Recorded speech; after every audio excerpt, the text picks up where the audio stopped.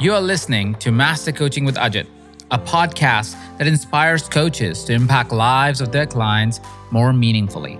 I am Coach Ajit, and I'm known for coaching high performers, entrepreneurs, and leaders. I'm also a serial entrepreneur and author of many books. On this podcast, I am answering your burning questions. I'm also demonstrating and deconstructing behind-the-scenes coaching sessions.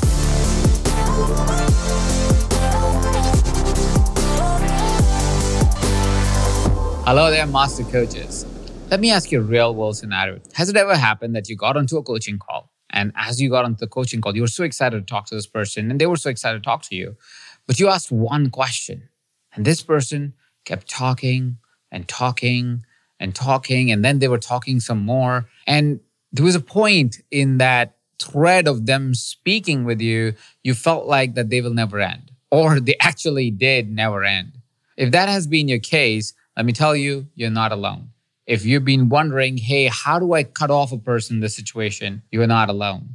If you have been in this situation where you wondered if that person will ever stop talking, well, you are not alone. In this episode, I am helping you demystify and understand as to what is really happening here, what is it that you need to consider, and how is it that you need to deal with the situation so you can actually get a few words in and help this client move along. There's a common challenge that happens with coaches, and that is often because of many factors and many reasons that we'll discuss today. We end up with clients, speaking with clients where they just keep talking. And sometimes it's not just a 5-10 minute monologue. Sometimes it's like 20-25 minutes monologue where the client is just talking and they're just saying often the same things in just many different ways. Has that ever happened to you? If it hasn't, I promise you that one day it will happen to you. So this episode may be something that you want to listen to for that purpose, as well as to for when it happens, how are you going to deal with that situation? Before we get into why this happens and what you can do about it, let's understand that there is an underlying phenomenon that a client is experiencing when they're speaking with you. See, when a client engages with you, it's a big possibility that they have given a tremendous amount of trust to you. They have a bond with you or a level of trust with you that is possible that they don't have it with anybody else, which is why it becomes really important in a coach-coachee relationship for you to handle the situation in the most responsible way you can. So there was this seminar that I had held where there were hundreds of attendees, and I was live coaching in the seminar. And one of the attendees, as I spotted them and I said, I'm going to coach you next, started to explain what was happening for them. And it usually takes 1 to 2 minutes, maybe 3 minutes at best, for somebody to really explain themselves in the situation and ask their question. And then we get into it.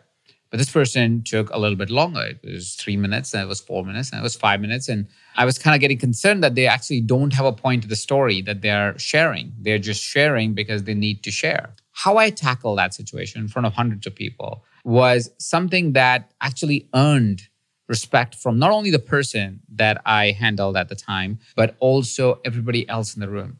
And I know that because after we were done with the session, a lot of the attendees walked up to me and shared with me how for the first time they had seen a coach really cut somebody off while being incredibly respectful and responsible in that situation where I did not break trust with the person, but I did cut them off in a way where it felt that this was a part of the entire conversation, right? So I'm going to tell you exactly what I did. I'm going to give you the tools so you can use it in your coaching sessions as well. But before we get into the tools, let's understand why is it? And that's where your coaching hat needs to come on when you are actually dealing with a client. Is first you need to understand why is it that the clients keep rambling? What is it that's happening for them that they would keep talking and talking and talking and talking?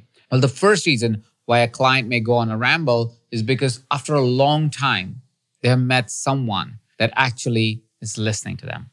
And this is the most common reason why your clients will tend to ramble. They are going on and on, sharing their situation, sharing their struggles, sharing their life with you because there's nobody else in their life that they could share that with. This is an important point to note. When you are the only safe place your client has where they are fully expressed, you want to be mindful of the role that you play. See, sometimes your clients need that space so they can finally express themselves.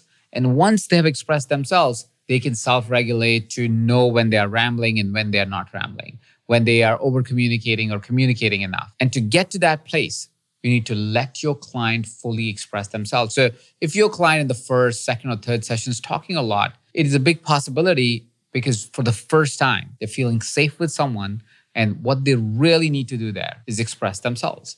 The second reason why your client may be rambling and maybe going on and on about a situation is because they are what is called an external processor. An external processor is a person that needs to say things out loud to make sense and meaning of it. This would mean that while some of us make up a thought, especially if you're a coach, there is a big possibility that you actually think before you speak.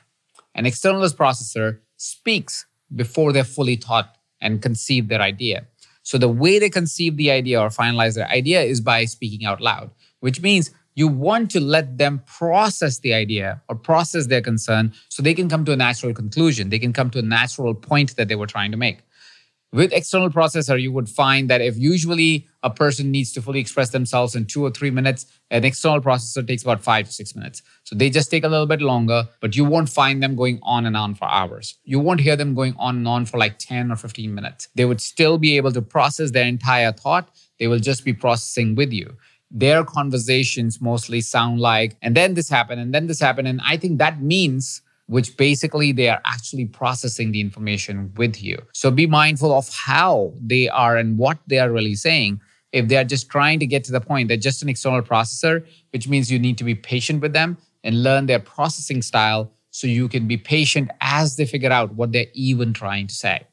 The third kind of person that keeps going on and speaks for several minutes is a person that is uncomfortable with silence. There could be many reasons for a person to be uncomfortable with silence. And because they're uncomfortable with silence, they don't want to stop talking until you start speaking. And you would learn very quickly about that with your client because every time you give them even a few second pause, they kind of have to jump into and start saying something. They need to jump into and start commenting on something, and they can't just shut up. Like, it's just not possible for them to deal with silence. A person like that is a little bit difficult to coach in silence because it's hard to give them space to really let the idea settle in. But this is the kind of persona that you might be dealing with. And so you need to start to work with them to start getting comfortable with silence. And you might have practices that can help them really get comfortable with silence. The fourth kind of person that would not stop talking is somebody that is underconfident. And they're underconfident, so they want to make it a point that you understood what they were saying. And because this person wants to make sure that you understand what they're saying, they will keep talking until you give some kind of gesture that tells them that you understood what they're saying. You're nodding your head, you're acknowledging, you're saying something for them to know that yes, you understood the point that they were trying to make. And lastly, the person ends up talking a lot more because they have no visual clue that you actually have got the whole point. Like, this is not an underconfident person. This is not an overconfident person. This is just a person waiting for a cue for you to kind of go, oh, I got the point, right? Oh, I understand. So that might be the reason why your client is talking a lot, is because you're not letting them know that you actually are understanding what they're saying.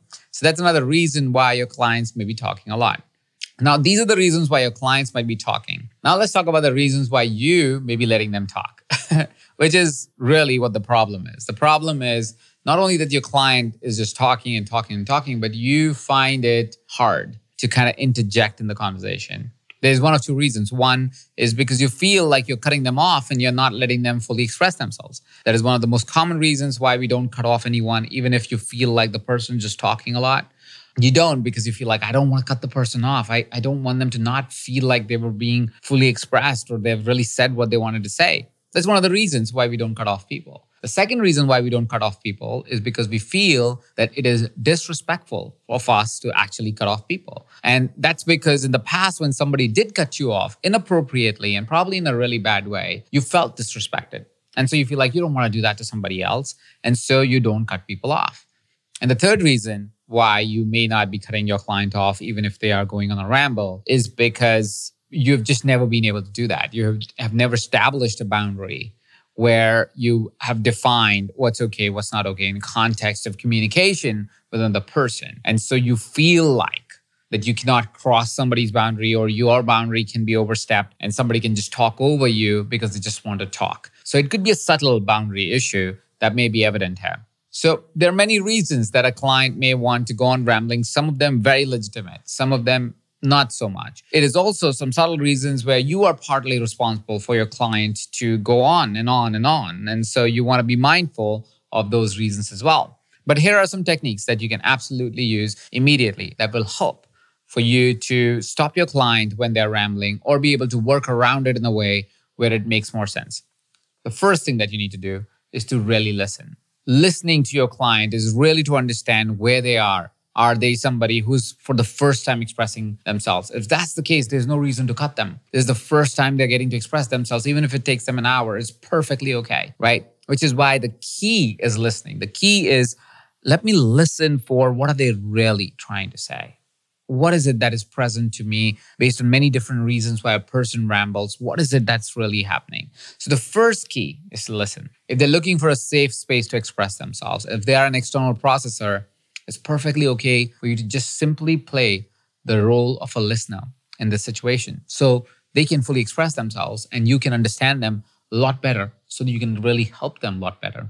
The second way is one of my favorite ways to really interject into a conversation.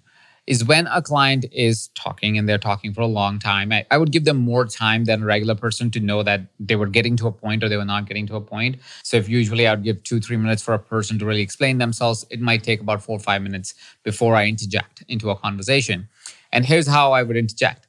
Hey, listen, Jane, I totally hear you. I just want to make sure that I'm understanding what you're really saying. So can I repeat what I've understood until now? And then we can see if that's a good ground to get started.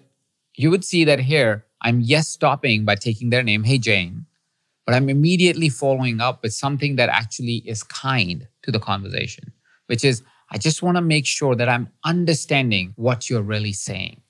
Can I take a minute to reflect back to make sure I've understood so we can have a place or a common place to get started with?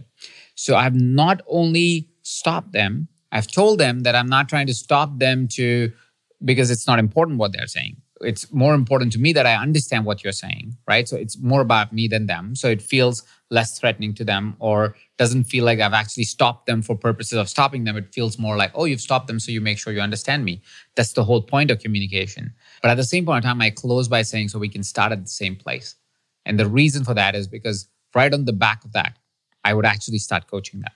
I wouldn't then go, okay, now continue. I would simply go, okay, now that we have understood this together, if we've understood the same thing, let me ask you a question, right? And now I'm actually leaning them into the coaching session, right? So instead of letting them ramble and go into a long tangential mode, I am bringing their attention back to something that's important. And that brings me to the third way of really tackling the situation, which is I would ask them to solve only one problem at a time. This simply means when somebody's going on a ramble or is saying many ideas back to back to back, or stop and say, hey, Stacy, thank you. But that's a lot. That's a lot of ideas. There's a lot of challenges we want to tackle. Listen, I would love for us to start with one problem at a time. How about we just tackle problem number 1 that you said first? Because I'm carefully listening, I know that they're stacking on problem after problem after problem. And so I'm bringing their attention back to one, and then we'll solve that. And then we'll say, okay, now let's go back to the other set of problems. A lot of times when you solve one problem, other problems solve themselves.